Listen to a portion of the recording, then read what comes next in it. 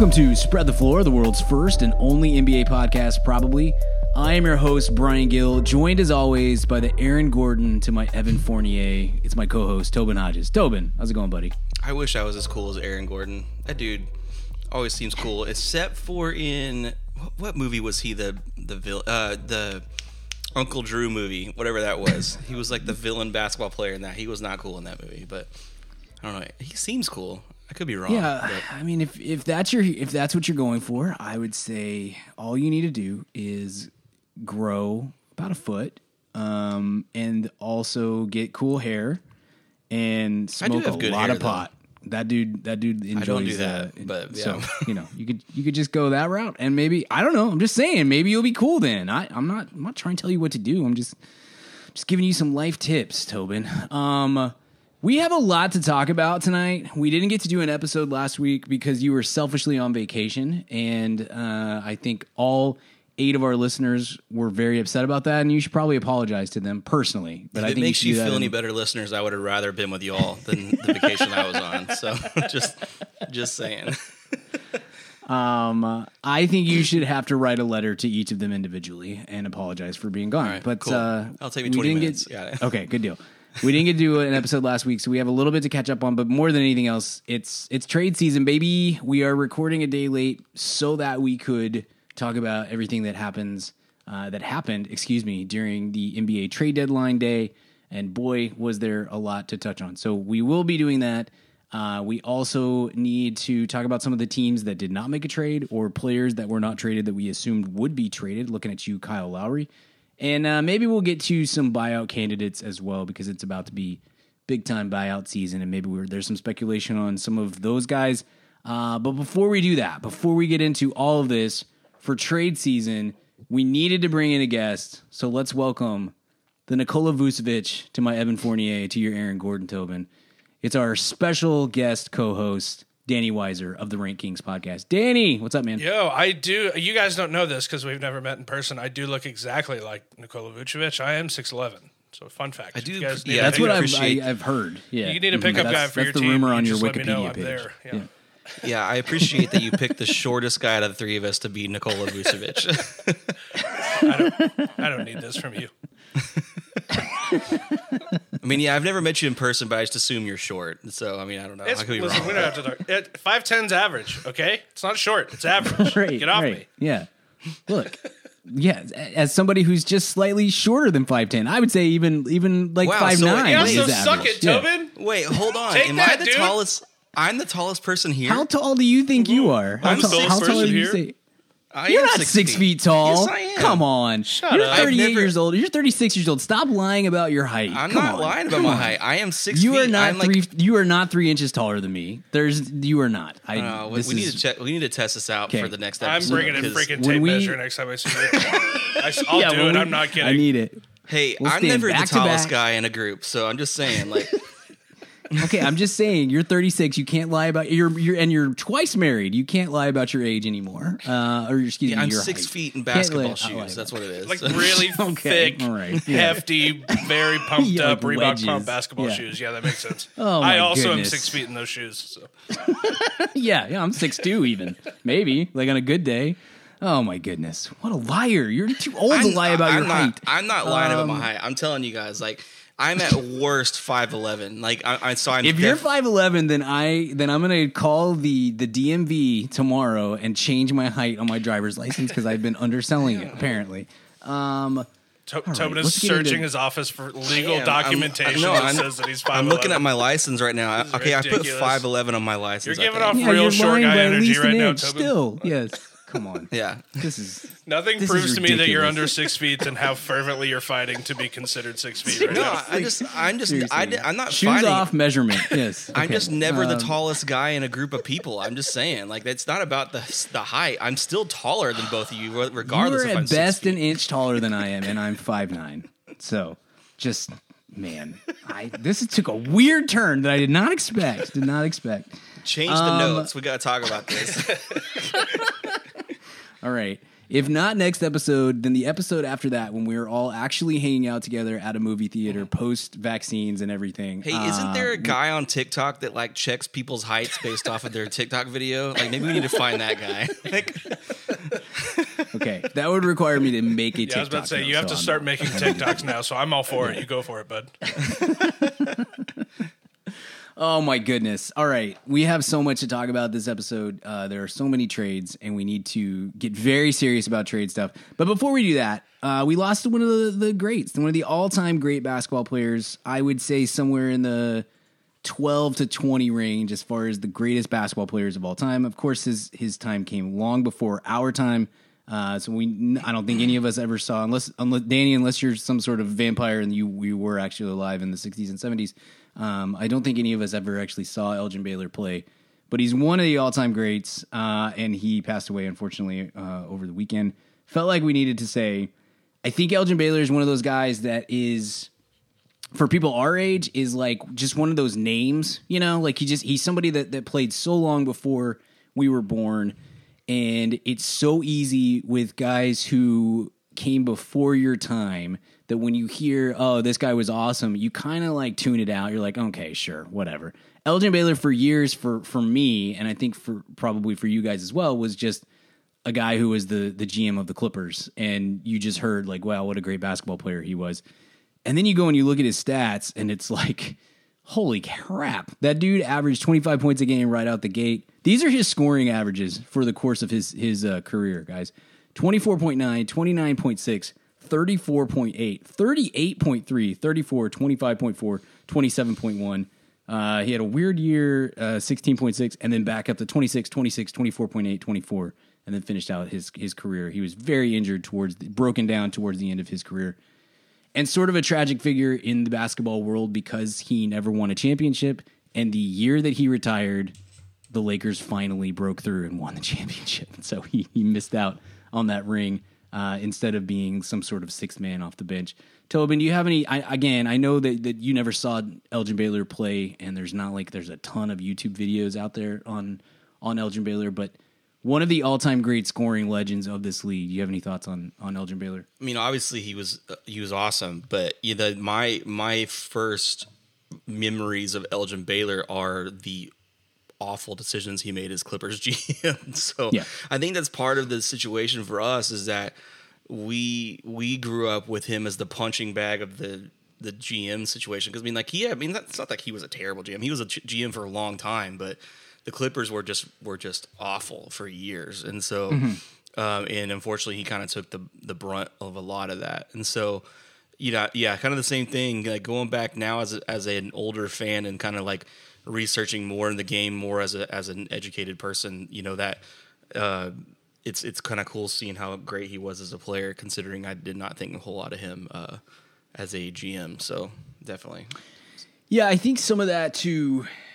In hindsight, you can say the things that at least I speak for this show, didn't know about when we were maybe judging him on his GM performances during that time is what he was dealing with behind the scenes and how horrific Donald Sterling was to work with and for, and how much difficulty that brought him personally and professionally and all those sorts of things. He did win Executive of the Year in, I think, 2008, maybe. I'll have to look up that date. So he did at least 2005, 2006. There we go. Thank you. That's the like that Elton Brand, Corey Maggette team. That Cuttino Mobley, all those guys. Yeah. Had some real success before Elton Brand went to Philly. But so I'm kind of glad. I'm sure I didn't care in 2005, 2006, but again, being older now, and then also just understanding what all was happening with Donald Sterling, I'm glad that he sort of got some vindication on that front and absolutely proved that he could do what he was hired. He was very capable of doing more than probably what we got to see given all of the circumstances of all that. So, Danny, do you have anything to add on the Elgin Baylor talk before we move into trade stuff? No, I think he's one of those guys that people our age, we know the name Elgin Baylor if you're a hoop fan, but probably don't know a whole lot about him. But if he had been drafted 10, 12 years later, maybe he'd be in the conversation of all-time greats with people our age, but just played a little early, but stats don't lie. Sure. Yeah, for sure. He does. I thought two last things. We'll move on. Bill, we talk all the time on the show of this sort of love-hate that we have with Bill Simmons, and we like to make fun of Bill Simmons when he says stupid stuff, which is quite frequent. So it's always fun. He did a really good sort of eulogy for Elgin on his podcast this week. He read some of what he wrote in the Book of Basketball regarding Elgin Baylor and kind of talked about the personal relationship that he had with Elgin, and I found it to be very, very good and felt like a great send-off. So you should go check that out if you want to.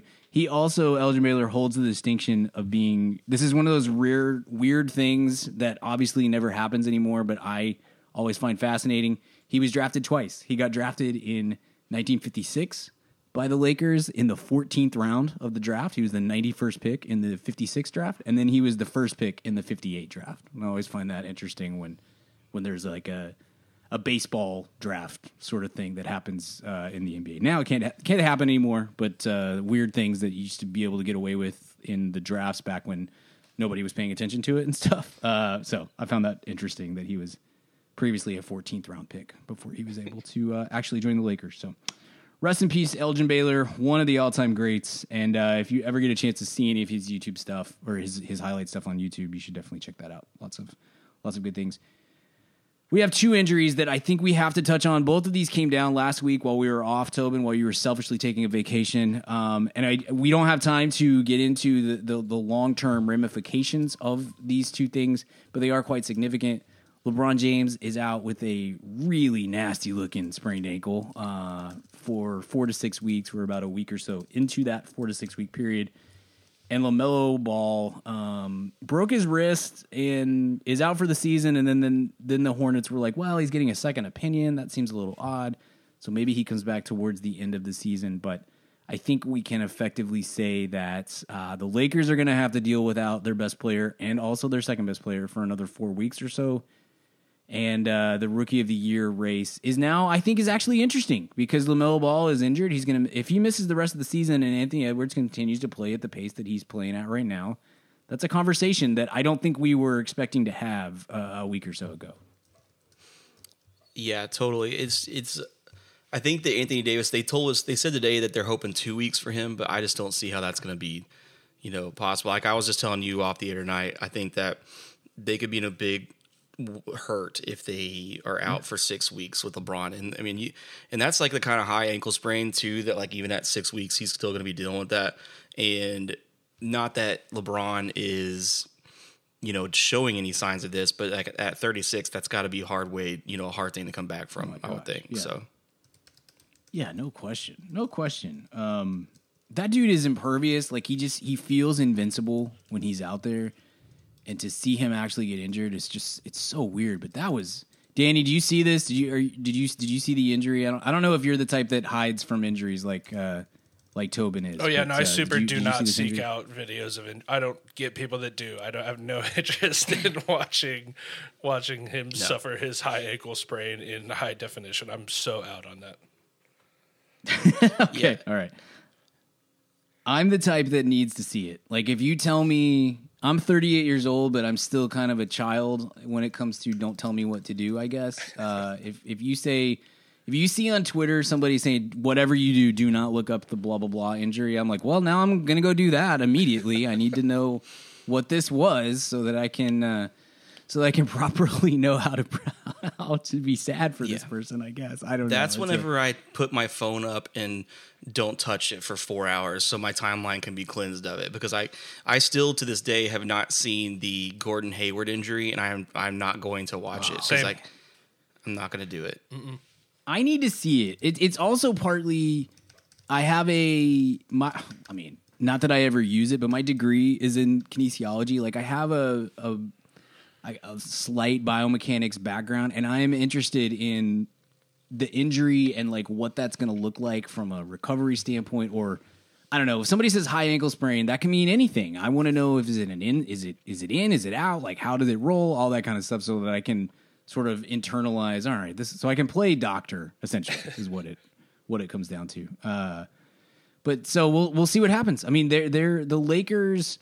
This season, this whole year for the Hornets is kind of found money. If they're sort of solidified as a team that is at worst going to be in the play-in game, and currently I think they're in 4th or 5th place in the East, and they're feisty and they're well coached and they have a little bit more talent than I think we thought that they did. And so it's worst case scenario, they drop to the play-in, they lose, they get another lottery pick. It's whatever. It's found money. Lakers.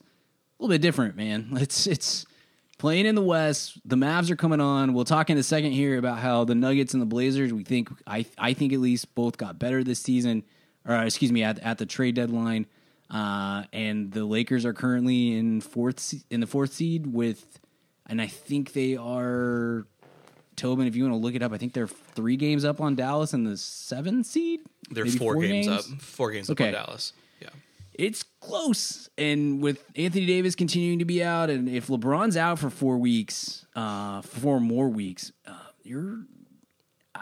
nobody's going to want to play them in the playoffs, right? But it makes their playoff path a lot more difficult if they drop to the 6th seed or, God forbid, into the 7th seed and have to be part of the play-in tournament and stuff. So it's a very dangerous time for them, and I'm watching them play Philly right now, and I mean they're hanging close, but they kind of have the feel of a team that's going to hang close in the first every game. Without LeBron and Anthony Davis, it's like they can hang close because they have Dennis Schroeder and Montrez and some talented guys around there, but ultimately teams are going to put them away. And if you're playing 4-6 weeks without LeBron, you may be in a lot of trouble. So we'll see how that shakes out over the next few weeks.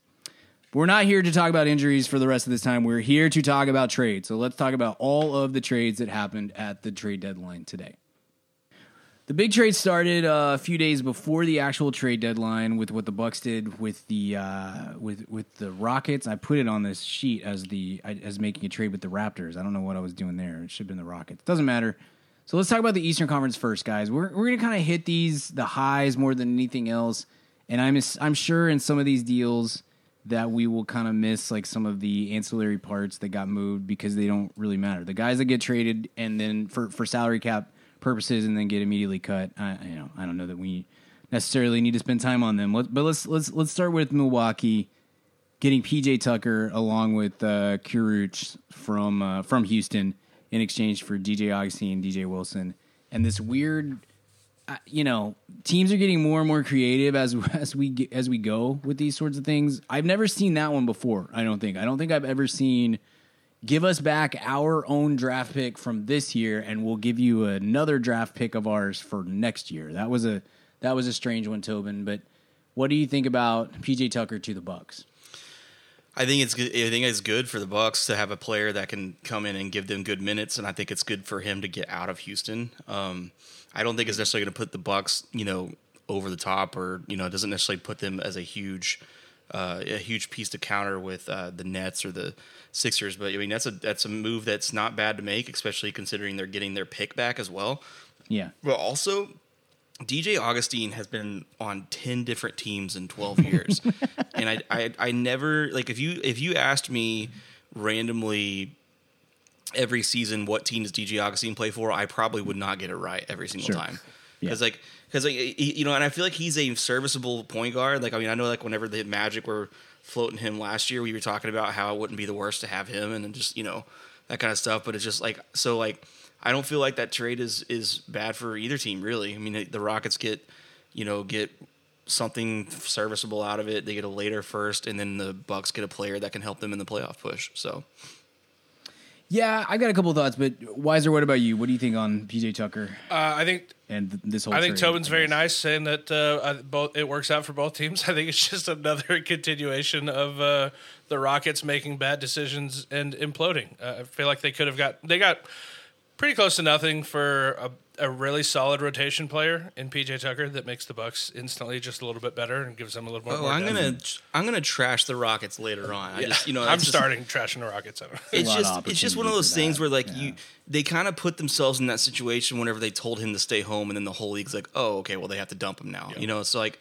In an expiring deal for $7.9 million, I think it's how much he was making. I don't feel like you can do a whole lot with that. So that's why I'm not at this point. I'm like, okay, whatever. It's just that's kind of what it is. Yeah, I feel like they could have gotten something. Sure. They got essentially nothing for a solid, serviceable rotation piece in PJ Tucker. Not really any assets, nothing. You're not going to get a lot to build on in an aging PJ Tucker. I get that. Like, I'm not expecting a bunch of solid rookies or like a bunch of draft picks or anything, but like something, like literally anything for this guy he's a legitimate NBA player. I would hope that you would get something that in the future could lead to another legitimate NBA player, maybe. And I just don't feel like they got anything. Yeah. I mean, they get a flyer on DJ Wilson, but I'm of the opinion that DJ Wilson is just not really an NBA player. Right. So that's not of great value. It's odd to me that they weren't able to generate. I mean, look, there's a really good chance that PJ Tucker is just pretty much done. I mean, he's old. He's 36 years old, I think, and has a lot of hard miles on him from playing center at 6'2.5", or I mean, I don't know, by Tobin's measurement, maybe he's 6'11", but he's a small guy. He's a small guy for the position. He's got a lot of hard miles on him. So, but it was a little surprising to me that they weren't able to generate more interest around the league. That could have at least brought back like a real first round pick, not what essentially is this pick swap, But here's the other thing too, like how do we know that they didn't maybe do PJ Tucker a solid because they do like him? I mean, it's possible, Tobin. I'm not going to throw that out completely, but I'm not sure that PJ Tucker qualifies for doing a solid the way that Kyle Lowry does, or somebody like that. No, he absolutely doesn't. But that doesn't mean that the Rockets aren't stupid enough to do it. That's true. That's true. I'm surprised. The flip side of this is like it didn't cost him anything, so whatever. From Milwaukee, I'm not super sold on the front office in Milwaukee and the way that they're going about this. Like the Holiday trade, again, like Holiday's been really, really, really good for them. I still kind of question, like, is that what you needed? Is that what we needed to spend 5 draft picks on? Is Drew Holiday? And then PJ Tucker, the same thing. Like when I saw that trade, I was initially kind of like out on it, and then I kind of saw, they basically gave up nothing, so it whatever. But Milwaukee's at a place where they just don't have a lot of chances. There's not a lot of bites at the apple, from them because they gave up so much in the Drew Holiday trade that I'm not sure that PJ Tucker is what really is going to put them over the top if that's indeed what it's going to be. And I'm also still a little surprised. Like, we're going to talk about Boston. We'll go to Boston next, but Boston to me felt like a legitimate landing spot for PJ Tucker. And if all we're giving up is a future first swap, like surely Boston could have gotten in on that if they weren't doing working other angles or something. I don't know. Boston seemed like a legitimate place where he could actually make a real difference, whereas Milwaukee, it's just like, okay, it's another guy to have. That's nice, I guess. It's kind of an odd fit for me, but yeah, and he could have just been absorbed in Boston too. So yeah, that's the other thing. Well, let's talk about Boston. Shouts to our buddy Brad, who had a rough one today. It was a roller coaster for him today. What are you talking about, dude? Is. They got Mo Wagner. They're set. Poor Brad. Like what I've said to Brad in the past is holds true today. Is like I don't trust anybody who's like overly optimistic about their team. Like that just you must not have been through enough to be this optimistic. Yeah, tell me you're a bandwagon fan without telling me you're a bandwagon fan. Yeah, exactly. We know what happened in the offseason with Gordon Hayward. There's been some back and forth on how much. Whether or not that proposed Indiana deal was really, really like 100% there, or whether it was sort of bandied about and then left behind, I don't think that. I think we can all agree.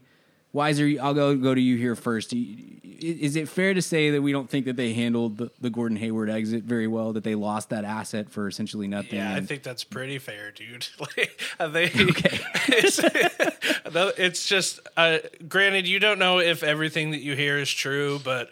If what we heard that like they could have had Miles Turner, but Danny got a little greedy and wanted to wait for more and lost out on that, and then ended up just letting Gordon Hayward walk for nothing. Like if there's even an ounce of truth to that, that's bad. Like that's very, very bad, especially when you look at a Celtics team who their one big need for a couple of years now has been a center. Like that's exactly what they needed. And like you're waiting for a little more for Gordon Hayward. So if there's any truth to that, not a great look.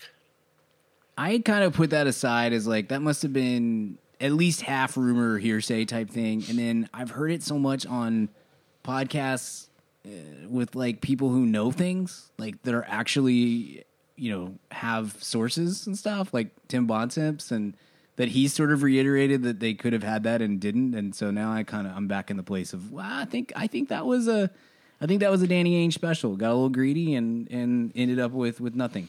So they essentially flipped. What this amounts to is they flipped Gordon Hayward and 2 second-round picks for Evan Fournier from Orlando, as Orlando went into full sell mode finally. Let's go full. We'll talk a lot of Orlando here in a second. I think we're all very proud of Orlando for finally realizing the inevitable that they are going through here. Tobin, what do you think about Fournier to the Celtics for 2 seconds? I think the deal itself, like as just a deal, is a great deal, and I think taking him in the exception is fine. But I'm with Danny. I'm with Weiser. Like if you are saying to me that you could have Miles Turner instead, it's not good. So now you're kind of in the mode of they need to re-sign him to a favorable deal for them for this to be probably a win, and even that might not be a win because it could be a bad contract in a couple of years. But Fournier is a great player. He's fairly on the. I mean, he's like 26, right? I mean, he's pretty young.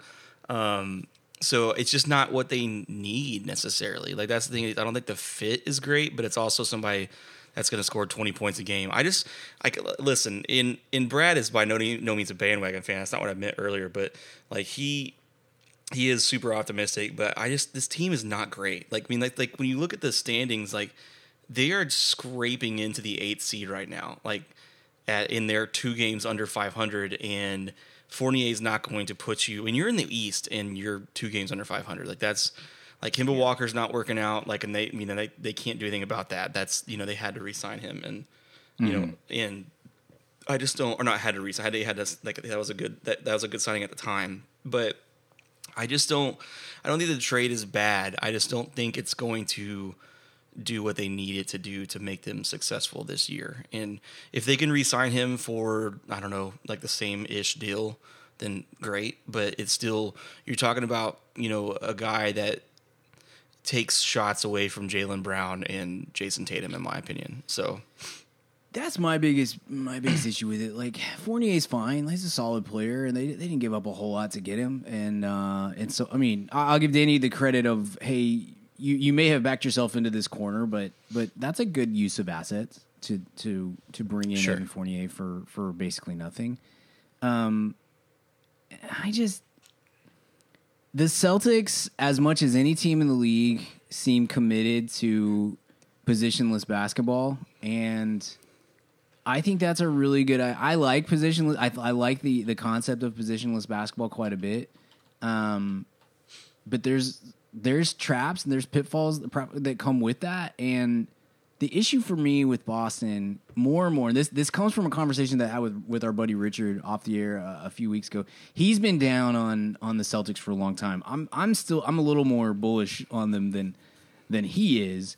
But I've sort of come to his viewpoint on Tatum and Brown. All they're doing is just taking turns. It's the same as what the Clippers are doing with Kawhi and Paul George. It's just, cool, all right, it's your turn to shoot. Cool, all right, it's your turn to shoot. And both of them are mostly doing ISO type play moves and that result in a lot of like semi-contested 18-foot jumpers. And that's just, you can do that when you're LeBron and Wade because you have LeBron, It's real hard to win that way when you're not on that level. And I'm not sure that Fournier really moves the needle for me on that. Now, what it does is gives them depth, and that's something they desperately need because they just have nothing outside of their starting 5, really. But and so, I mean, he can fill that void. He can give you some scoring, but I think he's a little bit of empty calories. Weiser, I don't know where you stand on this because we talked a lot about Fournier coming to Dallas. That was one of our, like, I guess we could go with that route. But, like, he's averaging 19, almost 20 points a game. He's shooting 7 threes a game at like 38%. He has some decent assist numbers, but he's not, to me at least, he's not quite good stats, bad team kind of guy, but he is a bit of empty calories that I don't necessarily trust to add much to a team in a deep playoff run. But I don't know. Weiser, do you have any other thoughts on that before we get to the rest of the Celtics stuff? No, I mean, Evan Fournier is a guy that can get open and make a three, and he just got sent to a team that needs a playmaker and a center, and so it just doesn't seem like this is depth is great, and every team can use an Evan Fournier because nobody's going to say no, I don't need more shooting. So he has a place there, obviously, but just of all the moves that they could have pushed really hard toward this trade deadline and everything that could have really helped their team a lot, like playmaking would have really helped. Fournier doesn't really do that. A big would have helped. Fournier obviously is not that, and so it's fine. Yeah. I don't think anybody's mad at trading away basically nothing and getting back Evan Fournier. That's certainly not a bad deal, but it's pretty disappointing when you compare it to what the Celtics were hoping, at least Celtics fans were hoping to do at the trade deadline this year. But even if they could have, the Vucevic trade went first today, and even if they could have said to the Orlando, hey, we're going to take Fournier for this into our space, and here's the picks, whatever. We'll send you something if you can send us Wendell Carter Jr. Listen, he's hurt and he doesn't do exactly. That's still better than what you currently have. That would have made, in my opinion, if they would have somehow found a way to get Wendell Carter Jr. or somebody somebody else that's on the block today. I know that they ended up with Mo Wagner, but that was the very last part of the day, and they also traded away a big for that, and so that would have made it a little bit better for me. But even then, it's just it doesn't do a whole lot for them. I just don't understand why you wouldn't just get all in on Vucevic and or Gordon. I mean,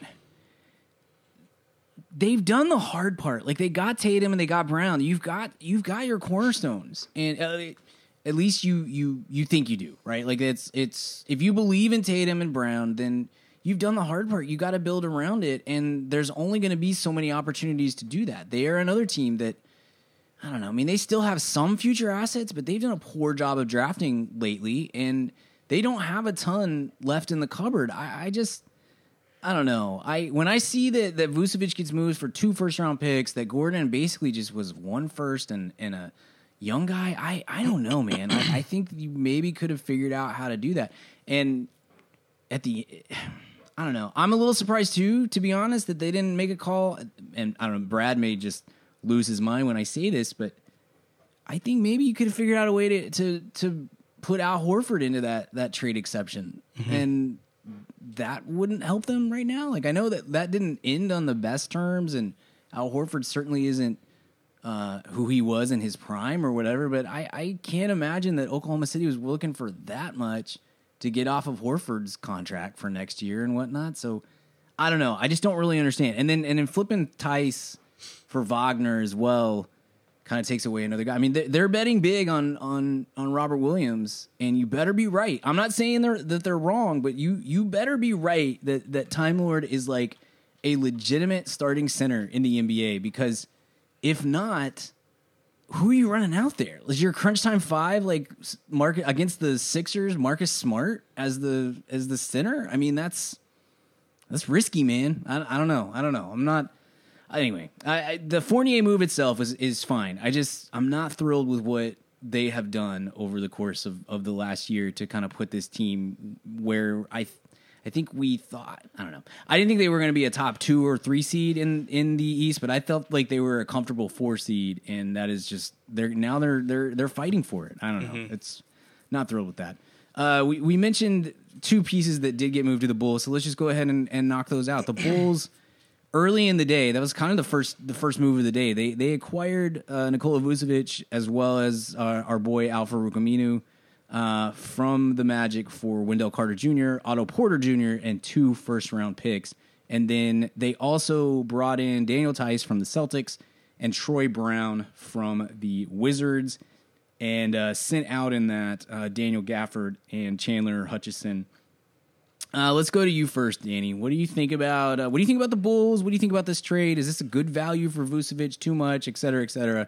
What do you think on this one? I love this trade for the Bulls a lot. They give up Wendell Carter Jr., who could be a really solid, good NBA player. Showed flashes of that, obviously, but just was not working in Chicago. just didn't fit with whatever they were trying to do for whatever reason. And so moving on from him, not a bad idea. Otto Porter Jr., who is a talented dude that just doesn't want to play basketball anymore, and was not super working out in Chicago. Moving on from him, great. And then 2 first-round picks, which it's never super fun to trade away first-round picks, but with this roster, they're going to end up being mid-first-round picks rather than like top 5, top 10 picks, I'm thinking, probably. And you get an all-star center in Nikola Vucevic, who's averaging, like 28 and 14 or something just silly like that. Yeah. This seems like a no-brainer for me. Al-Farouq Aminu provides solid wing depth. He's not going to be an all-star ever or anything like that, but he's a solid wing defender that like every team is going to be happy with having an Al-Farouq Aminu on the team. And so this was a great trade for the Bulls. I think. I mean, I don't love to do this team won this trade or this team really fleeced. You know what I mean? I don't love to do that. But I think it's a great trade for the Bulls. I love this a lot. Any team is going to be happy to have Nikola Vucevic. I like Vooch. I mean, I like his attitude. I like how much he just goes out and does it. He's a guy I really dig what he brings to the table. What he does not bring to the table is defense. He's pretty rough as a defender, and now they're going to be running out a team that's Kobe White, bad defender, Zach LaVine. I think probably still below average defender, but maybe let's be generous and say average defender. Lauri Markkanen, bad defender, and Patrick Williams. He's he better turn out to be a good defender for them to have spent the 4th pick on him and done all this stuff, but I'm not sure that I'm there yet with him, and probably is a couple years away. They can't defend anybody. I don't know. They have Thad Young too, so we'll see how they run those 3 big men. Like if maybe Thad starts over Lauri Markkanen. Markkanen is your 3rd big. I don't know. I liked this trade for them, but I'm not quite in the love it category. I think those 2 firsts are a little riskier than maybe you do, Weiser. Where do you stand on this, Tobin? I think that it's if it's a sign of what the new management's going to be like, you probably have to have some hope. I mean, if they have years of just horrendous deals and trades and no trades and stuff like that, so it has to be a good feeling for Bulls fans that they're the Paxson era is over and they're kind of getting into this new era of maybe taking risk and in calculated like legitimate risk, but also some high upside stuff. I think Vucevic is a great fit, in the sense of offensively, like you said. Wendell Carter Jr., Boylan broke him, so he wasn't going to do anything with you there. And anyway, an Otto Porter is an expiring deal, so really you're just losing 2 first-round picks that could possibly be good. I like this trade for both teams. I think if Wendell Carter Jr. is at all what he was supposed to be, then the Magic have a good person to come in and put next to Jonathan Isaac whenever he comes back, but also 2 first-round picks. So I think it's one of those rare trades that you could probably make a positive argument for both sides. So it'll be interesting to see Vucevic, what he brings to them. To another, is it going to open up him to be even more offensive because of LaVine, or is LaVine going to have a lot more space now that Vucevic is out there? So the 2 of them running like a high pick and roll is be crazy. I kind of love it. They're going to get a lot of buckets out of that, because that's like you got to start defending them at the logo, kind of. The way that both of them can walk into a shot, that'll be really sexy. I'm a little. This maybe wouldn't be the path that I would have gone. Let me put it that way. I'm not sure that this is the path that I would have gone for the Bulls. I might have instead traded Thad, maybe tried to trade either Carter or Lauri, or maybe both, but keep LaVine, keep Williams, keep some of my core intact, and try to get one more like legit little decent lottery pick. Because they've kind of faded over the last couple of weeks, and I think that's maybe a little bit closer to the team that they are than what they were, for the month before that, So, my path might have been to say, hey, let's try to get one more decent pick before we go all in on this. Because to me, it's like, if you're giving up your first-round pick with this, you better be sure that you're for sure getting in the playoffs. And even in the East, I'm not totally sure that that's at least to the point that I don't think you can say that it's a surety to happen, right? Like that's not a certain thing. So it's a little bit of a risky play. I admire I do admire the front office for having some guts and going for it. And I do think there's a certain amount of we got to get rid of everybody that the Garpax era brought in because it's like poison fruit at this point. My other thought here, the other reason I sort of like this, Vucevic is on a descending deal. And so he makes 26 this year, 24 next year, 22 the next year.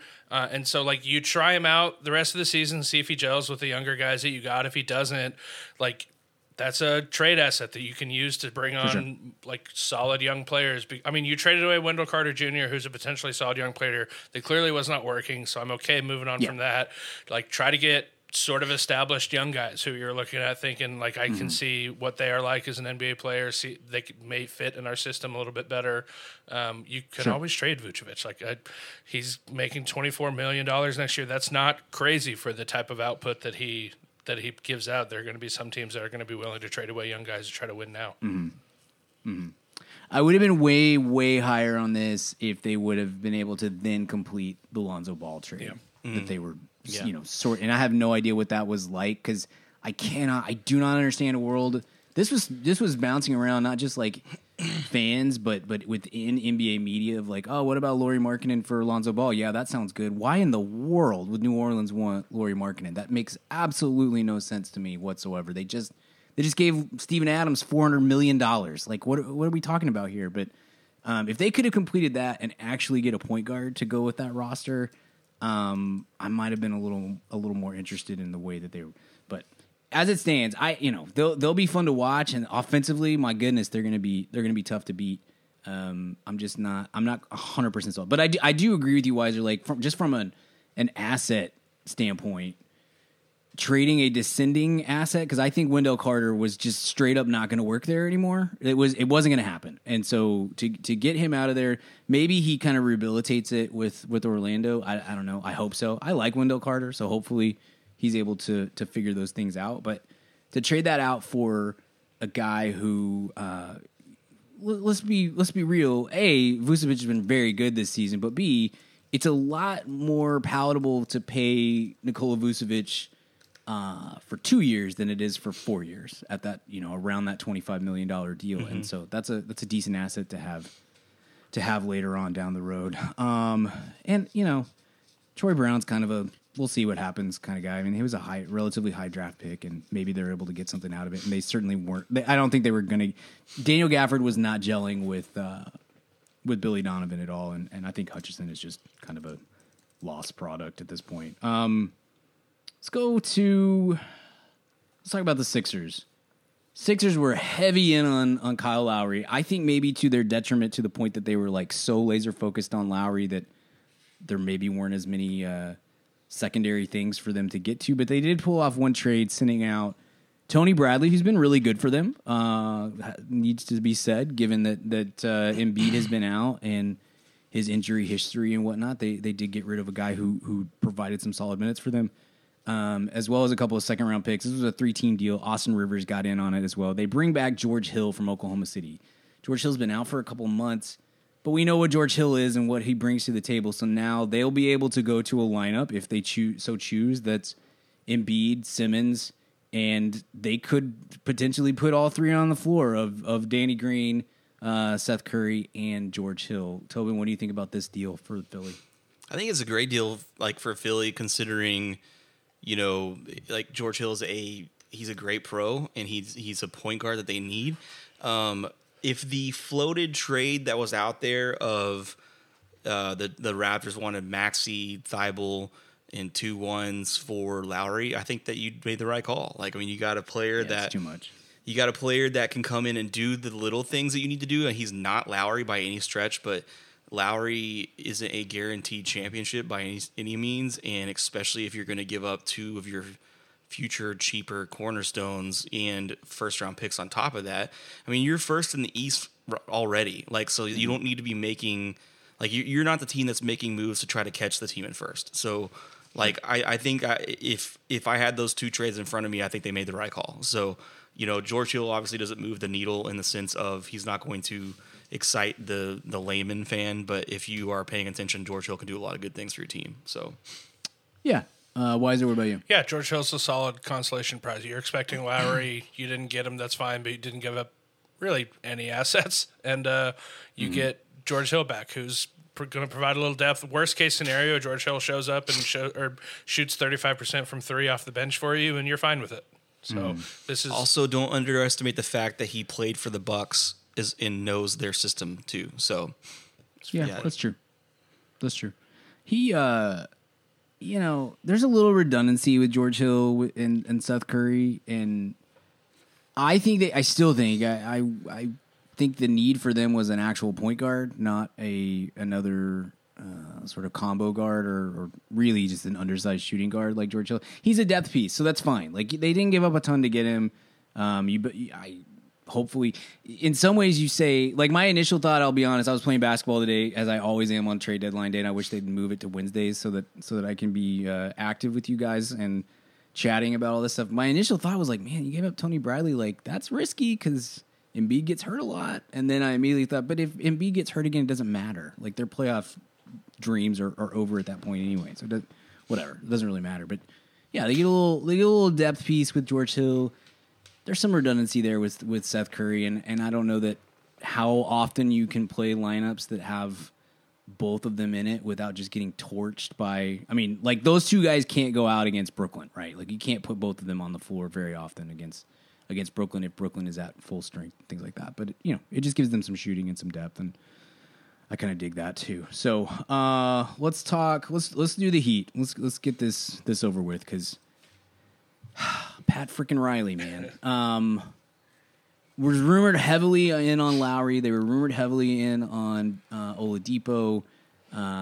There was all this noise that they were going to have to give up Tyler Hero and or Duncan Robinson to make one of these big trades work. And instead, through the course of the week, let's go through this. They get Trevor Ariza from OKC in exchange for the corpse of Myers Leonard and a 2027 second round pick. That's all it took to get Trevor Ariza, who hasn't played all year. So maybe who knows? Maybe that's a value play for them. I don't know. They also bring in Bielitsa from Sacramento in exchange for Mo Harkless and Chris Silva. And then at the very end of the day, like last second sort of thing, they go ahead and they get Oladipo. And all that cost them is Avery Bradley, Kelly Olynyk, and a 2022 first-round pick swap. So they were able to, and now they're going to go sign LaMarcus Aldridge as well. So Miami was able to get Victor Oladipo, Trevor Ariza, and Bielitsa, as well as LaMarcus Aldridge. And really all it cost them was a far future second-round pick and some depth pieces that they weren't going to use in the playoffs anyway.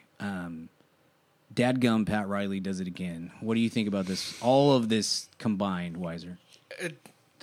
I mentioned it at the top of the episode, and I'm just going to keep harping on it. It's just another example of the Rockets imploding, and I'm super here for it because this trade sucks. Did you guys see?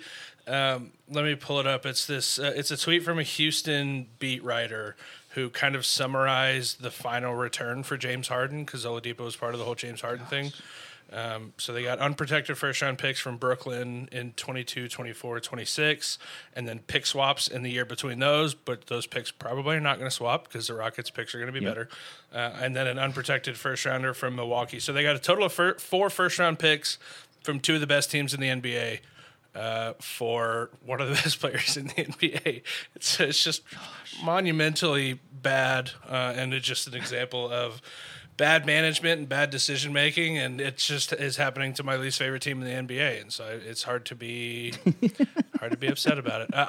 I like Victor Oladipo a lot. I understand why his trade value was sort of tanked, but not fully to the extent that it was tanked because he's still averaging 22, 5, and 5 this season over 20 games, and so it's not like he's a bad player. And it's insane that the Heat would get a piece like that for literally like 2 guys who are not good at basketball anymore, and then a pick swap that's not going to swap. It's insane. Yeah, it's hard to My imagine. favorite thing about it's hard to imagine they didn't get a single better offer than that. Yeah, no, it's So I want to shed some just a second. I listened to a pod that was talking about that a little bit today, but it's funny, you know. Olynyk plays for them. Olynyk does serve a role for the Heat, and you know he plays sometimes starter minutes. He's usually in their closing lineups, things like that. So you know he's not nothing. They replaced him with Bielitsa. Bielitsa's better than Olynyk is at the exact same role. They do the exact same thing at the same position, and they got Bielitsa for nothing. And then there's like, yeah, well, obviously we can trade Olynyk now. This doesn't matter. It's Riley is so. Everyone else is just it's a joke comparatively. He just crushes people every single to the point where it's like if Pat Riley calls me and I'm another GM, I'm like, no, don't even take his call. He's gonna rip me off somehow. Like he's gonna use his magic and voodoo or whatever and figure out a way to talk me into.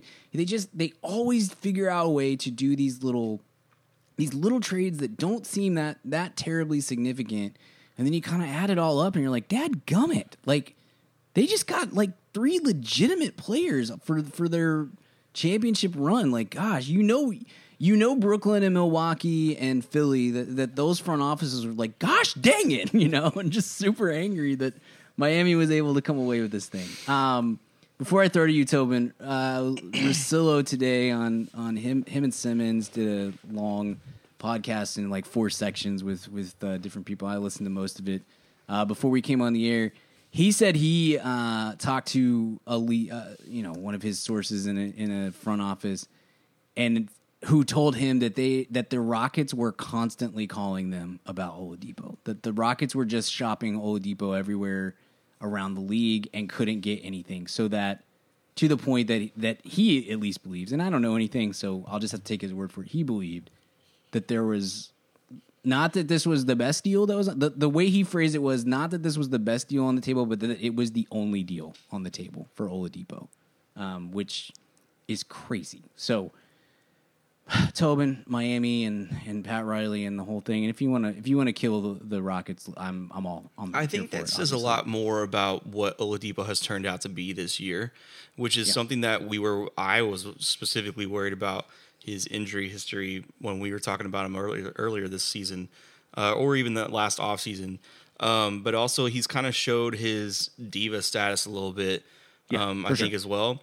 It was no secret that he wants to be in Miami, and it was no secret that he's probably going to sign there this year. And so that I can't fault the Rockets for, but also you probably could have seen that coming before you traded for him. And considering the player that Indiana ended up getting is probably going to be a legitimate, almost borderline star for them. The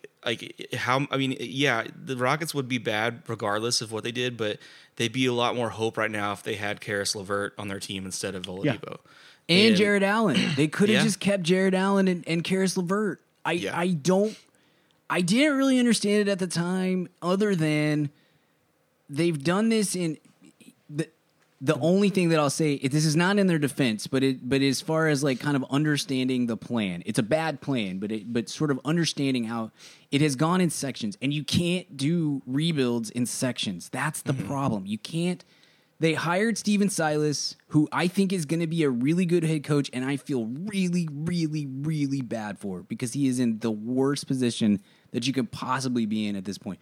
But they hired Silas because Russell Westbrook liked him, and then James Harden demanded that Russell Westbrook be traded, and also that he be traded. And then instead of just trading, at that point, just trade James Harden, right? Like we've gotten to the point, like we know, I don't know. They scored some credit points for calling a bluff on a superstar, but ultimately it doesn't work. It never works. The only time it's ever worked was Kobe Bryant in like 2006 with the Lakers. So you can't, once the demand is out there, you pretty much have to do it. And instead they trade Russell Westbrook first. They give up a first round pick. That pick is only top 4 protected. Can y'all think about that, y'all? Like they just lost 21 games in a row or something. Like, and now, if they don't get a top 4 pick, that goes to Washington so that they could pay John Wall, who has the worst contract in the NBA. They did that in segments, and then it's like, okay, finally we're going to go ahead and trade James Harden. But man, hey, we just traded for John Wall, and we gave Eric Gordon a huge contract last year that no one was ever going to trade for, and we just signed Christian Wood, which was a good move in a vacuum. But now you're kind of like, gosh, kind of wish that guy would you just let him go somewhere else and just fully rebuild.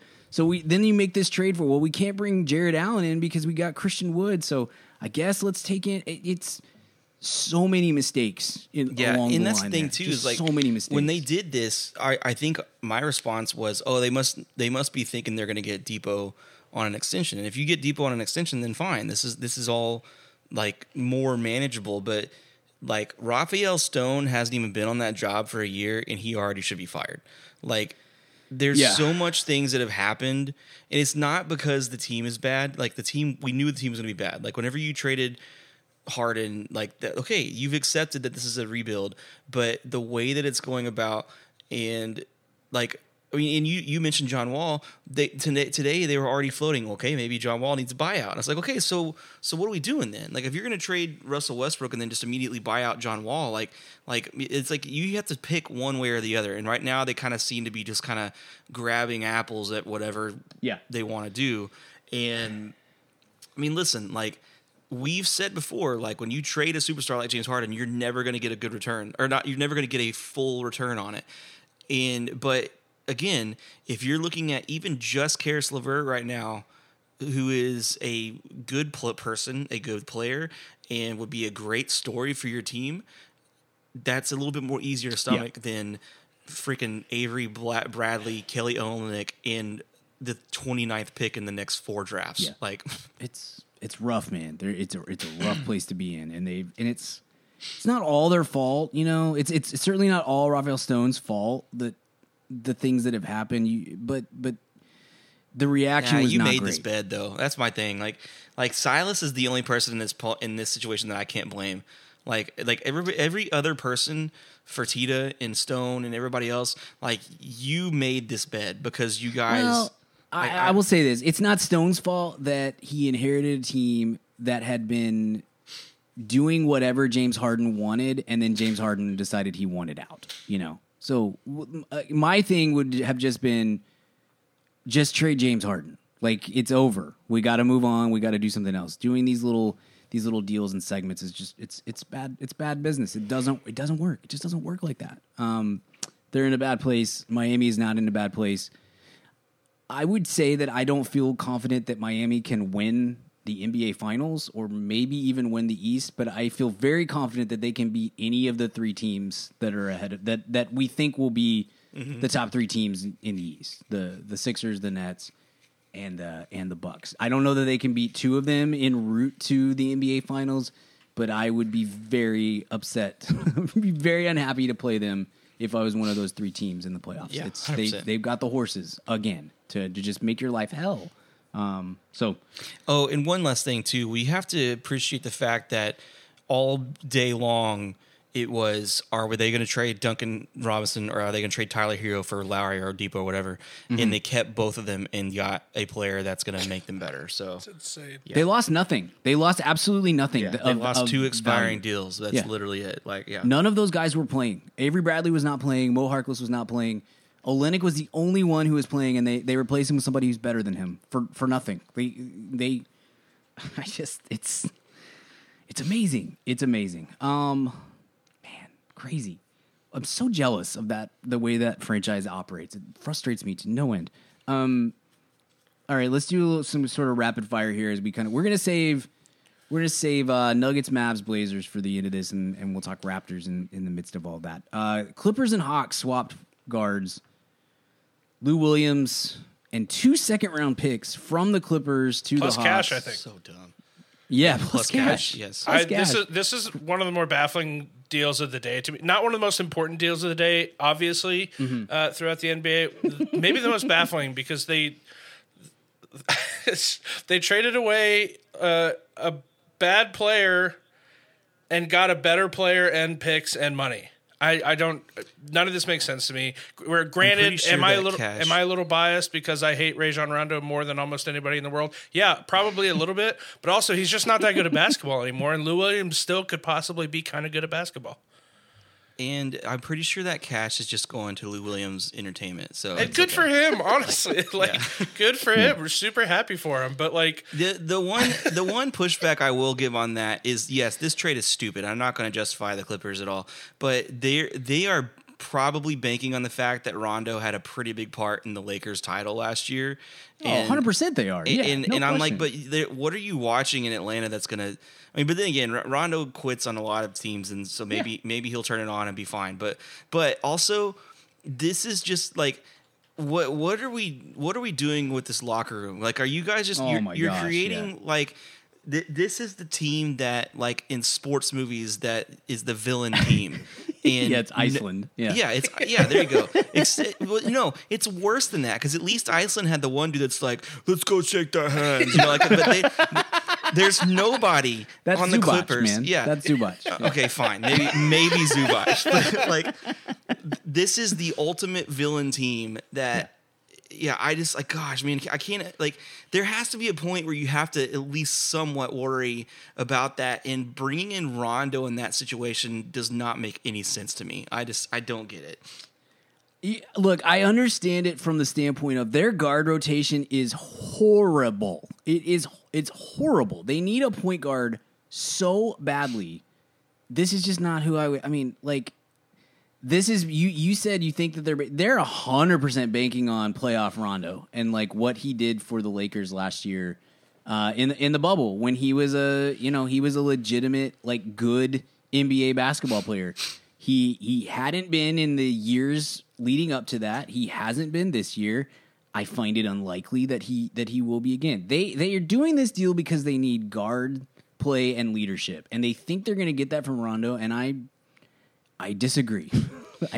Also, Adam Sandler gif in Uncut Gems. I disagree. I don't think that Rajon Rondo is Kyle Lowry. Absolutely. Now, there's no way they couldn't get Kyle Lowry, so it's not like I'm holding that over their heads. But Kyle Lowry, yeah, absolutely. Rajon Rondo is not the leader that you think you're getting when you put him in a locker room with 10 of the other least likable players in the league. It's a bad. I texted Richard. And I will sanitize it because I said some ugly things, but I'll sanitize it for the podcast. But just said that, how long before Rajon Rondo says something angry to Paul George, and Paul George has to take 3 games off to cope with it? I mean, it's like almost an inevitability to me. Because that's the thing. It's a bad. Rondo did that for the Lakers because he had the second best basketball player ever yelling at him to get it right. Yeah. And one, we've already seen Kawhi as a quiet leader, and we've seen that Paul George does not like people yelling at him. So he's a bad mix, man. Yeah. At least you got Marcus Morris in there to settle things down. I'm sure that'll help. Patrick Beverley, he'll do great things. Look, you can talk me into, they had to get rid of Lou Will because Lou Will is somebody that you just absolutely cannot trust in the playoffs. He is going to tank in the playoffs because he's an expiring deal. So, he's a regular season player. So you can talk me into, hey, we got to figure out something with Lou Will and bring in a point guard who can actually run the show a little bit. But to throw in the picks too, when you're already really low on future assets and whatnot, I mean, it's desperation time there to me. And do you guys feel like this move makes them the team to beat in the West? Because I don't. No, I don't think that it does at all. You would have been better off, in my opinion, going to get DJ Augustine or George Hill. Like, yeah, I 100% agree. Yeah, I mean, again, George Hill's not really a point guard, but you could get better. It's better guard play out of George Hill. I agree. It's I'm just picturing a 5-man lineup of Rondo, Patrick Beverley, Paul George, Kawhi Leonard, and Marcus Morris, which is maybe the 5 most insufferable people in the National Basketball Association. All on one team, potentially in one lineup. And it just really solidifies the Clippers as the by far most hateable team in the NBA. Yeah, I'm super here for I said it earlier. I said it earlier. All we're missing is Dwight Howard and Kyrie Irving, and it'd be awful. Yeah. So just really put it over the top. The real winner in this, of course, is Magic City. So the big day for them. Big day for those guys. Yeah. They're gonna have a good third quarter. So. All right, I'm looking at our sheet here, and Kings swap DeLon Wright for Corey Joseph. and 2 second-round picks. Or, excuse me, Kings swap Corey Joseph for 2 second-round picks and DeLon Wright. The only reason I bring this up is because on Woj's tweet, I think I sent you a screenshot of this. The first, 3 replies were Kings fans with very excited memes. That was me a couple years ago, man. Yeah. And I just said, aw, the cycle of life. Because they're all so excited about this now. And in 3 games, they'll be like, oh, so this guy actually sucks. All right, well, what do we do now? I mean, they didn't give up a lot to get it by any means, but still, not. I do think it sort of serves the point to prove that the Kings do not understand their place in the league still. Despite the Magic finally got it, Sacramento still kind of hanging on out there. They also brought in Terrence Davis for a 2nd-round pick. I like that just from the fact that they have 2 players on their entire roster that are actually wings, and now they got another guy who's actually a wing. So I guess good for them.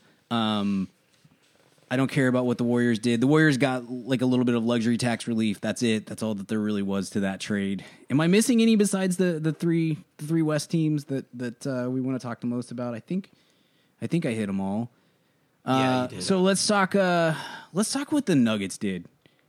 Aaron Gordon and Gary Clark from the Magic to Denver for Gary Harris, RJ Hampton, and a 2025 first-round pick. This is we're not doing grades for all these things, but if we were, this is, to me, looking at all this, I'd give the Heat an A+ just for all the things that they were able to do. But just as far as one individual trade goes, the Nuggets crushed this. Yeah. This is an A+ all the way to me. Weiser? Yeah, a few notable things from this for me. One, I don't ever have to watch RJ Hampton play basketball, which is really good for me because I don't like watching him play basketball, and because the Magic don't get televised. So that's really nice for me personally. 2, kind of a fun fact: if every single Gary in the NBA was traded today. So that's pretty fun. Gary Harris, Gary Clark, Gary Trent, the 3 Garys in the NBA all traded today, 2 of them for each other.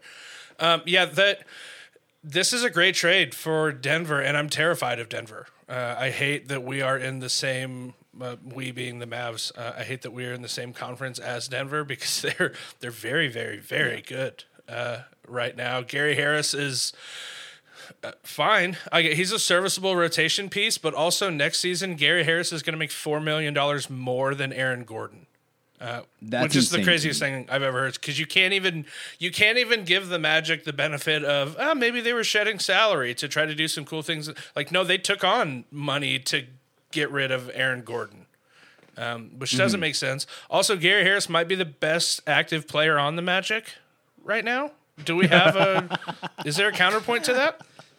Maybe Terrence Ross, but not by much. Yeah, cool. The argument we're having is it's maybe Terrence Ross and it's maybe Gary Harris is the best active player on your team right now. Yeah. That's so sad and not good. Kim Birch would like a word, sir. I'm sure he would, but I'm not answering that phone call. And RJ Hampton we talked about him coming into the draft because we obviously did a lot of draft stuff coming into this year. I don't think he's good at basketball, and I don't know that he'll ever be very good at basketball. And then, of course, the 2025 first from the Nuggets, which is going to be the 29th pick that year. Congratulations, Orlando. You did great. Yeah, I'm a little... Look, I do think they undersold. I think they what's the terminology I'm looking for here? I think they reached a little too hard on Aaron Gordon and tried to get a package of players and picks that they were never going to get for Aaron Gordon, and then ultimately just had to say, all right, give us this guy who for the bulk of the lead up to last year's draft, RJ Hampton was supposed to be a top 8 pick somewhere in there. And then he ended up dropping into the 20s. I had him in the mid 30s, I think. In my Sure. I mean, Tobin and I both, I think, are higher on him than you are. But I agree with the sentiment of he is very raw. He is the definition of a prospect. So you're bringing in a guy, and that's the right place for him to go. He should be playing 30 minutes every night for Orlando. I mean, it's make it happen. Give him chance, give him reps, let him figure it out. And if he sucks, he sucks. But let's let him figure it out. He's certainly not going to get those reps in Denver. So they're getting a prospect and they get an early first or a late first round pick probably, and that seems like a little bit low compared to some of the other deals that were made. So I would have done this deal. I would have done this deal just to swap Gary Harris's contract for Aaron Gordon, let alone what Aaron Gordon brings to the table for Denver, which I think is quite valuable. I do agree with the sentiment that's out there today that like we got to a place, NBA Twitter got to a place where we are overvaluing what Aaron Gordon actually brings to the table or who he actually is because we're all tantalized by what you think he could be. Well, it's because he's been on the trade block for 4 years in a row and it finally happened. So like that's a lot of it. Yeah. No question. No question. I mean, I guess my point is I don't think that Aaron Gordon is the end all be all by any means, but he's the fourth option there at maybe at best, at worst. Like he maybe he's the fifth option in some rotations that they're able to run out there. And to me, he kind of fits right into what Jeremy Grant provided for them. He's maybe a little bit worse defender, but he's also a little bigger and stronger. And so, I don't know. I think this is just a great deal, and it really makes me angry as a Mavs fan that they were able to pull this off. It's hard to believe that they like. You mentioned they were probably reaching and probably trying to get a little more than Aaron Gordon's worth, but you're telling me there was nothing in between like them reaching and what they got. Like there wasn't any middle ground there. I would have to believe that they are high on RJ Hampton, at least on his potential. Crazy. Whether they're right or wrong on that, I don't know. But and here's the thing too, like if you're the Magic, you probably went to the Celtics hoping to get Marcus Smart, and that didn't happen. And so like the Magic are in a weird spot of they've been needing this rebuild for probably 3 years now, maybe 2 for being nice. Yeah. And so like I think we're all kind of like happy that they finally did it, and it may not have been as good as it probably could have been, but I think as a whole, if you look at their 3 deals as a whole, I think they came out pretty well. I think if you're looking at each deal individually, it doesn't look as good. But here's the thing: like RJ Hampton was not going to play; he was blocked. Like he was not going to play in Denver, so that was a good move for them. But if you pair him with Cole Anthony and let him play 35 minutes a game, like who knows? Like you might have something because like right now with Fultz out. Like, just let him play and see what you got. And then at the very worst, just dump him or trade him next year. Yeah. And if you're the Nuggets, like, you're losing like Danny said, you're losing a salary that's actually more than the star player you brought in. And at worst, if he's, horrible, washed, whatever, you're trading an $18 million contract next year. Yeah. He has an expiring deal. And so the Nuggets, I mean, and we're not even talking about the fact that they ended up getting JaVale McGee today, too. Like, could help them a little. Yeah. He fits the Mason Plumlee role that they, I think, needed to fill. I mean, sure. I don't think JaVale McGee is like that much better than Isaiah Hartenstein, but like whatever. I mean, like it's it's still like they're doing things to put themselves in a position that that I'm scared of them now. I was not scared of them before today. Agreed. But now knowing that Aaron Gordon is their fourth option, and if he is at all what he what he can be, that's dangerous. And you're talking about the fact that the Jazz might come down to earth, the Suns are probably come down to earth a little bit, the Lakers are falling back. I mean, they may just put themselves in a top 3 seed again. If all things go the way it looks. Yeah, I love this deal for the Nuggets. That's an easy home run to me. I can't. I assume that what the Blazers offered was similar to what they ultimately gave up for Powell. I assume that it's like they offered a package that's centered around Gary Trent and maybe a first round pick, and the Magic preferred RJ Hampton to that. Whether that's right or wrong, I don't know, but I can see. I guess I can see both sides of it. So instead, they turned around. The Blazers did, and they flipped Gary Trent Jr. and Rodney Hood to the Raptors for Norman Powell, who's been playing out of his mind lately. Like I have always kind of liked Norman Powell, and I think I texted you guys about a week ago and was like, "Hey, Norman Powell, that'd be a fun one for the Mavs, right? Like he's pretty good." And one of you replied and was like, "Dude, we can't get him." Like, and I was like, "Okay, that's you guys are being." And I went and looked. I was like, "Oh, you're right. Like he's like putting up numbers. Not like he's playing pretty good. He's doing real big things." Tobin, I'm going to go to you first. What do you think on this deal? Essentially, it comes down to Gary Trent for for Norm Powell.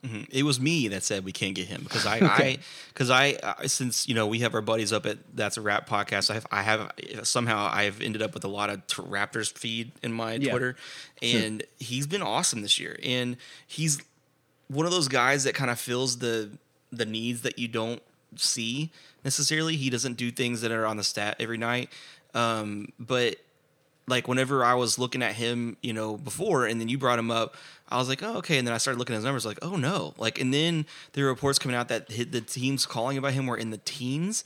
And I was like, well, we're screwed. Like, we don't have the assets. So we're going to talk about the Mavs in a second, but like, we didn't have the assets for it. So I think that Gordon would have been a better fit there in the Blazers. And I think that the Blazers would be astronomically better with Gordon, like almost would have made even bigger impact than he does on the Nuggets. I think he would have made a bigger impact on the Blazers, but I think that this is a good consolation, I guess. Like the only thing I will say is that you now are running a 3-guard lineup of Lillard, CJ, and Powell, and so that's kind of a smaller, backcourt. But I mean, I don't know. Like maybe it kind of gives some ease to McCollum and Lillard. They don't feel like they both score 30 points a night to stay afloat. Mm-hmm.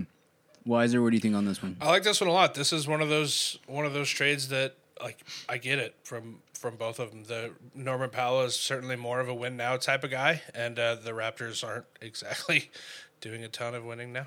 But the Blazers, Blazers super do, and Norman Powell is the type of guy that you're going to be happy with him on pretty much any team. He's scoring 20 points a game, which is on shooting 44% from three, which is just silly. Nobody's going to be upset about that. He is slated to make like $11 million next season, but it's a player option that you kind of have to assume that he's turning down. Opting out of that. But yeah, in return, the Raptors got Gary Trent Jr., who's a fun, young, shooting 40% from three, scoring 15 points a game, and he's only 22 years old, and so he's an exciting young player that you pair him with the things that you got going up there in Toronto, and hopefully he's going to re-sign with you next year and not cost you an arm and a leg, maybe cost a little less than Norman Powell, and see what he evolves into. And then Rodney Hood exists. He's like, I don't know. He's set to make kind of a lot of money next year, but he's one of those, like a James Johnson type guy that you have him assuming that you're going to trade him to try to match salaries in a trade. Or maybe Rodney Hood comes back to life because he will occasionally show signs of, this guy's a very good NBA player. Like, he's a really good shooter and a long defender, and then he has years like this year where he's played 38 games, is getting 20 minutes a night, and is scoring under 5 points. So, this is his first year back from Achilles too, and that's usually a 2-year recovery at least. So it's to being good again. I mean, you can come back and play 10 months later, but you're typically not very good unless you're Kevin Durant. So that's it's a tough thing. Yeah, like my initial reaction. This was another one that broke while I was playing ball, and I was furious at first. I'm like, really? Oh, that's all it took. I thought for sure you'd at least have to throw in a first round pick to make that happen, given how he's been playing and whatnot. As I've gone through the day, I've kind of cooled on it a little bit as far as it being a game changer trade for Portland. Initially I was like, gosh, that really hurts Dallas.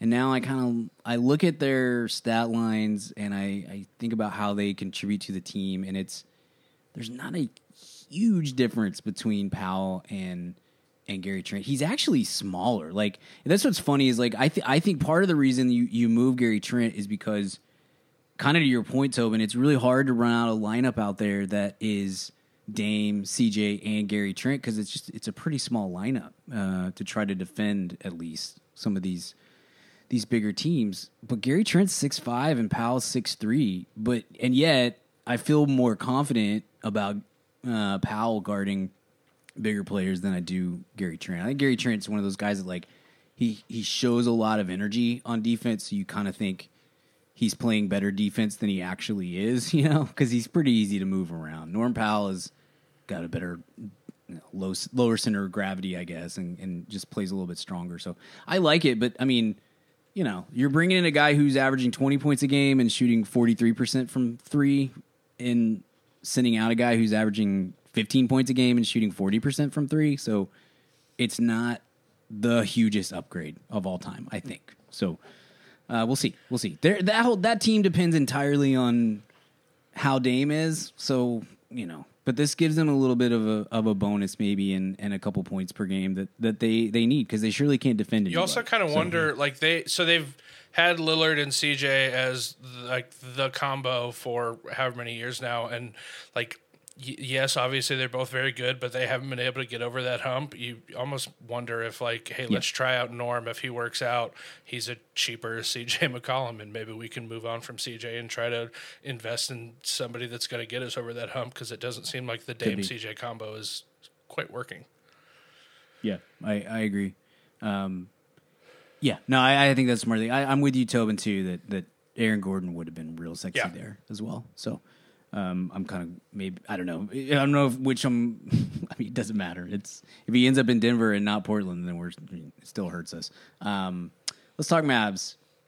We were very frustrated in our group text. This is how it always goes with Dallas. It's Donnie has a little bit of Danny Ainge to him. I don't think necessarily I have to win the trade, but I think there's a bit of I'm gonna pull something out of my. You guys are gonna be blown away by this, and sometimes you want to just be like, or you could just make a trade. That'd be fine. Like either way, that'd be cool. Just bring somebody in that can actually help this team. I was underwhelmed with the day. We were kind of watching these names that I think we all three knew. We probably don't have the assets. We know we don't have the asset for Aaron Gordon. Maybe we don't have the assets for somebody like Evan Fournier or Norman Powell or whatever. The Depot thing is weird. I have to assume that part of that is just straight up every team knew he's going to Miami and you're going to have to deal with a lot of crap the rest of this season before he goes to Miami, so it may not be even worth bringing it in for nothing, which it essentially would have been for Dallas. Ultimately, at the end of the day, the Mavs swap out James Johnson and Wes Iwundu and a second-round pick for J.J. Redick and Nicole Melli, who is the worst player in the NBA by my estimation. So let's go to you first, Tobin. We won't spend too long on this, but let's talk our beloved Dallas Mavericks. What did you think about this move, and if you want, the day in general? I think my frustration is not that I'm not stupid. Like I know that they're not going to be able to get guys like Aaron Gordon or even Norman Powell whenever that half the league is bidding on him. It was more of it's kind of like with the Barnes trade exception a couple years ago. It's like if you have James Johnson's $15 million contract and he's clearly not staying here, he's being kept away from the team for a reason. Just use the freaking contract. Like that's my thing is like. And he did. It took to the last 30 seconds of the day, the deadline, and he used the contract, and that's up. That's great. Whatever. It's still like J.J. Redick is a better fit than what James Johnson was giving, and you used the contract. So great. Thank you. That's what I was waiting for. You could have maybe done it at 9 o'clock so I didn't freak out all day long. But, but that's where Donnie kind of, I think, tries to get cute with some stuff is like, we were yelling for months of you better use that Barnes, exception, whatever it was a couple years ago. Mm-hmm. And that's always the thing is like, don't like Courtney Lee. Don't hold on to Courtney Lee. Like, why are we holding on to Courtney Lee for him to sit here and do nothing? Yeah. Like that was last year was like, why are we not trading Courtney Lee? Like even if it's just for, a back end rotation player, it's still better than what Courtney Lee's giving us. And so that was my only frustration about today. And they ended up with a nice deal. I was more angry at first because I just didn't understand why we were giving up 3 pieces for it. But then I think I was just more mad about other things, and I was also nervous about my COVID vaccine because I don't like shots. So that was more I was having an anxiety day. Today was a very anxious day for me in general, and so but I think JJ is a good fit in the sense of you basically gave up, your one expiring deal for him. So yeah, I mean they need shooting. That's been apparent this year. Seth Curry has become wildly overrated by Mavs fans just based on he's not there hitting shots, and Josh Richardson has not met expectations for some. I I talk to you guys, I think, every single time the Mavs play about how I'm not nearly as out on Josh Richardson as Mavs fans at large seem to be. But regardless, especially early in the season when the Mavs just could not buy a bucket and Seth Curry was shooting 89% from three in Philly, it certainly brought home that it'd sure be cool if we had somebody out here who could hit an open shot, because Luka does a real good job of getting people open all of the time, and nobody can cash a three. Bringing him in will help some of that. He can serve a role, and they weren't giving up, like you said, Tobin. They didn't really give anything up. I wish that they would have figured out a way to use James Johnson more, because I on paper I still think he fits a need and serves a role, but he just and if we play the Clippers in the playoffs, it would be nice to have him against Marcus Morris. Like there was that one game where someone, I forget who it was, someone went after Luka and he was the first one to pop up and get in his face. Mm-hmm. That I wish we would use more, but whatever, it's still fine. Yeah, I think there were some attitude things there as well. Sure, if we're being honest. So I think that may have been part of it. JJ will help. My issue with JJ, and I'll throw it to you, Weiser. I don't know if you have any thoughts on the Mavs as a whole. I like JJ Redick. He's a great shooter. He's going to help this team. He's not having a good season at all, but his numbers are coming up. And last year he averaged 15 points a game and shot 45% from three. So you put somebody like that on a team with Luka Doncic, and guess what? His percentages are going to go up pretty significantly. I would hazard to guess. My issue with JJ, not just this season, but always, as far as a fit with the Mavs, is I like a shooter like Tim Hardaway Jr. or Seth Curry more than I like a shooter like JJ Redick or Kyle Korver or whoever, because you have to run action for JJ to utilize him. If you're going to have JJ Redick on your team, you're going to spend a good chunk of the game running multiple screens and having him run around all over the court and trying to feed him for those little curl threes and stuff. And that's all well and good. That's never really been a part of the Mavs offense. They did it a little bit with Peja the year that we won the title and had him. But even Peja, I think, was better at finding a space within the flow of the offense and just settling in to hit shots. That's what Seth did. That's what Tim Hardaway Jr. does, I think, pretty well for the most part. Find a spot, and Luka will get you the ball. If this offense turns into JJ's in the game, so we better run 14 screens to get him open, that gets old fast, and I think it kind of takes other guys out of the flow of their offense. So, but I did send you guys a tweet. Somebody put out a stat that JJ, even this year when he's shooting poorly, is shooting 82% on catch and shoot threes when he's open. So that's pretty impressive. We'll see what happens. Weiser, what do you think about the JJ trade and Mavs at large? There's no downside to this trade. We weren't using James Johnson. We weren't using Wes Iwundu. That second-round pick that we gave up is going to be a mid to late second-round pick that we're going to draft a player that we weren't going to use. And so we gave up essentially nothing for an expiring contract. So if JJ doesn't work out, oh well, that's fine. No harm, no foul. If he does work out, he comes off the bench. He plays 20 minutes a game and hits some threes for us. That's great. Obviously, you said he wasn't doing super great in New Orleans, but that's because there's nobody to feed him the ball in New Orleans. They have essentially no playmaking and no concept of space and spacing in New Orleans. And I think worst case scenario, you have JJ Redick out there. They understand they have to stick a defender on him like glue, because you give him 6 inches of space, he hits a three. That's one less person that can either switch on to Luka or crash down on Luka as he drives, as he's wont to do. And so he's a great fit here. This makes a ton of sense. And it removed 2 guys who were getting in the way of Tyler Bay's minutes. So it's a win-win. That's the real strategy. It's a win-win as far as I'm concerned, because maybe this paves the way for Tyler Bay to get in the freaking game. Rick, put him in the game. Rick, I'm tired of this. But no, is this the earth-shattering, game-changing trade that I think a lot of us were secretly hoping for, but not putting out in the world? No, and that's. That's fine. But like this certainly does not make us worse and has the potential to make us a little bit better and give us another shooter, which we always need. So I'm fine with it. I'm not super excited. That's what. Yeah, but that's what Mavs Twitter has got to realize is that you guys need to take a chill pill because, like, we didn't have the assets to make those trades.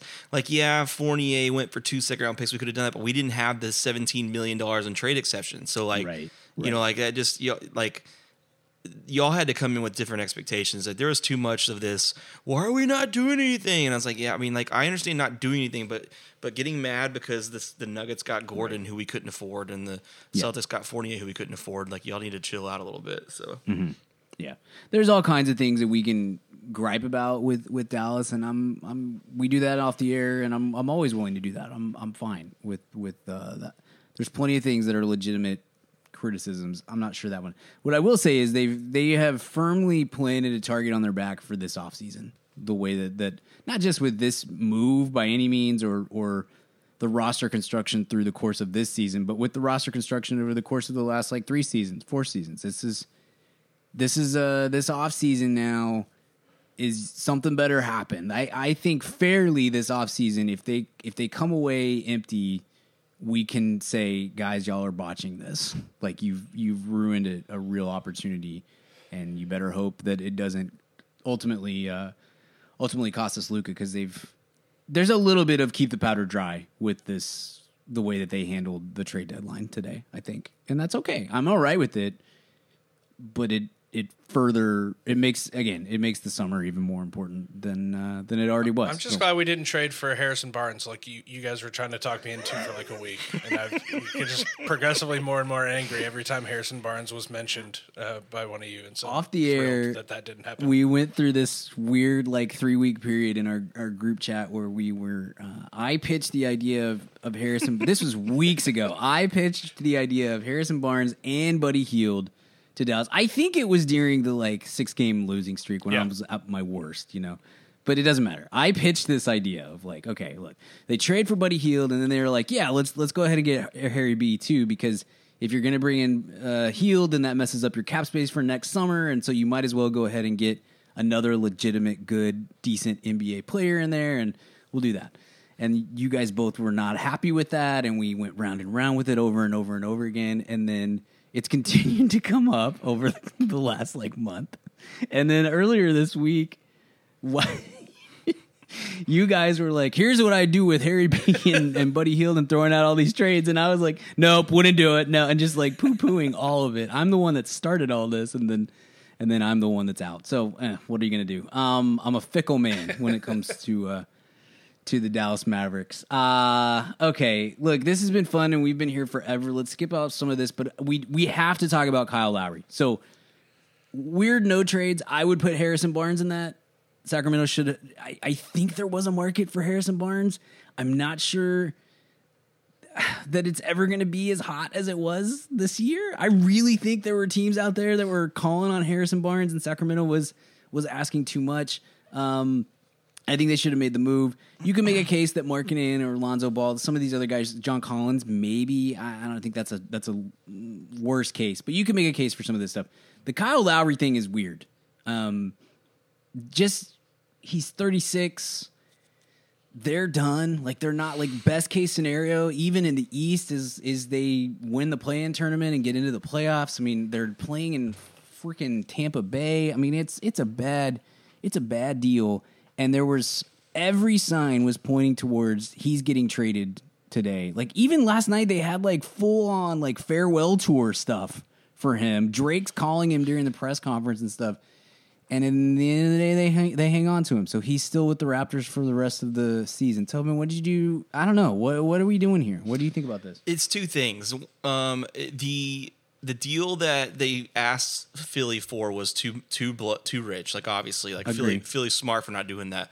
But the deal that was reported from the Lakers was Kentavious Caldwell-Pope and Dennis Schroeder for him, and I don't blame him for not taking that. I mean, you're asking them to take on 2 more years of KCP's contract for a player who is not going to leave, unless you were just set on we want to make sure Kyle goes to the Lakers, And even then, I'm not sure I would have done that. the part that concerns me from anyway, for the Raptors, I'm like, whatever. Like, if you want to keep Lowry and have him finish out this year and then give him like the farewell tour throughout for the rest of the year, more power to you. Because like, if you're basically saying, I don't want Schroeder, I don't care about the expiring deal of Schroeder, and then I'm not going to re-sign him, but then also I have to pay KCP. No, I'm not going to do that. But if it's true that they were waiting for Talon Horton-Tucker, and the Lakers said no, like the Lakers are idiots. Like that's stupid. Like if Talon Horton-Tucker is the thing that stopped you from having Kyle Lowry, you are stupid. Like, especially because we just talked about, you're about to go through 6 weeks of no LeBron and at least 2 more weeks of no AD. Kyle Lowry could have kept your boat afloat during these next few weeks by what he does, like just alone. And you're talking about I think the Lakers don't want to admit that they are more win now. Their window is more now than they realize. Yeah, I agree with that. Like, so as a Raptors person, I'm like, whatever, like, keep him. If you're talking about taking a expiring deal and then KCP's contract, absolutely you should have kept him. But and I don't think they were willing to just trade him to a random team either, which I can respect. Yes, that too. no question on that. It was Philly, Miami, Lakers. I think Dallas was probably in on that to some extent. I mean, there were 5-6 teams in the league that they were going to be willing to trade him to, and that's it. They were not just sending him to the I don't know. I mean, a lot of people are putting them in the losers category, and I'm like, why? Like, it doesn't. Like, I mean, like, if you want to have a rich, if you want to have a high price for it, like, that might be, short-sighted, but. Like, it's not going to hurt you to keep him, and if no one's willing to give up a first or whatever for him, then I don't see any reason why you can't keep him. So, yeah, I mean, it's just, if he walks for nothing, that's tough. That's tough to lose him for nothing if that's what happens in the offseason. I mean, I think if the trade was KCP and Dennis Schroeder, and I don't know if that's, I don't know.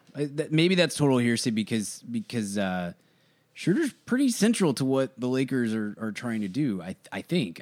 Maybe I'm wrong, but I think they could have probably found another home for Schroeder. Like, they could have just made that a 3-team deal and moved him somewhere to a contender for a first-round pick or something. And I don't know. I think I might have done that deal if that's assuming that Lowry was cool with it and was willing to go to the Lakers. But that means I also agree with you that the Lakers.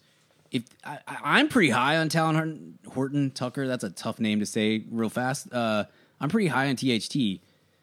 That sounds worse. That sounds like I'm doing a drug. Anyway, it's late, folks. Talon Horton, I think has something. I like the guy, but I also am with you in that I would not have let that stand in my way of getting Kyle Lowry. But for the Raptors. Like, you're saying you would have done the Schroeder KCP deal, but that means that for the next 2 years you're paying KCP $13 million and $14 million, which is tradable, fine. But like I don't know. That's my whole thing is, like, if you're not taking any money back in that deal and you're getting a first round pick, it's one thing. But if you're not getting any picks and you're having to take on a contract, I'm perfectly fine with the Raptors keeping them. Like, I just think the Raptors are in a really precarious position. Yes. More so than I would have thought it would be, like, even like certainly the beginning of the season. It's the Siakam thing is weird, and we're going to have to get into that at some point because that is not done. Like, there's more that's going to come with that. So we'll have an opportunity to talk about that in the future, I'm sure. But they're in a really, really weird spot, and they don't have a ton of future assets to go with it. I'm not saying that they need to tear it down or anything like that, but I think they're closer to needing to do that than maybe they're willing to admit at this point. But at the same time, you just gave Fred VanVleet a big contract, which he deserved, and I think was a good signing. And you gave OG Anunoby a big contract, which I love OG, and I think that was well worth the money and whatnot. But you're getting into a weird spot where you have the right role players, but you don't have the guy to be the guy on the team. And if you're also you also don't have a ton of assets to work on acquiring that, I don't know. You're kind of in a precarious position. So I don't know. I think KCP 2 years at like 13 mil a season is not that big of a deal, and actually might even help you if you're trying to acquire the next. If you're trying to do a Kawhi Leonard type deal, that contract might actually help you. So I don't know. I understand what you're saying, and you're probably closer to right than I am, but I'm not.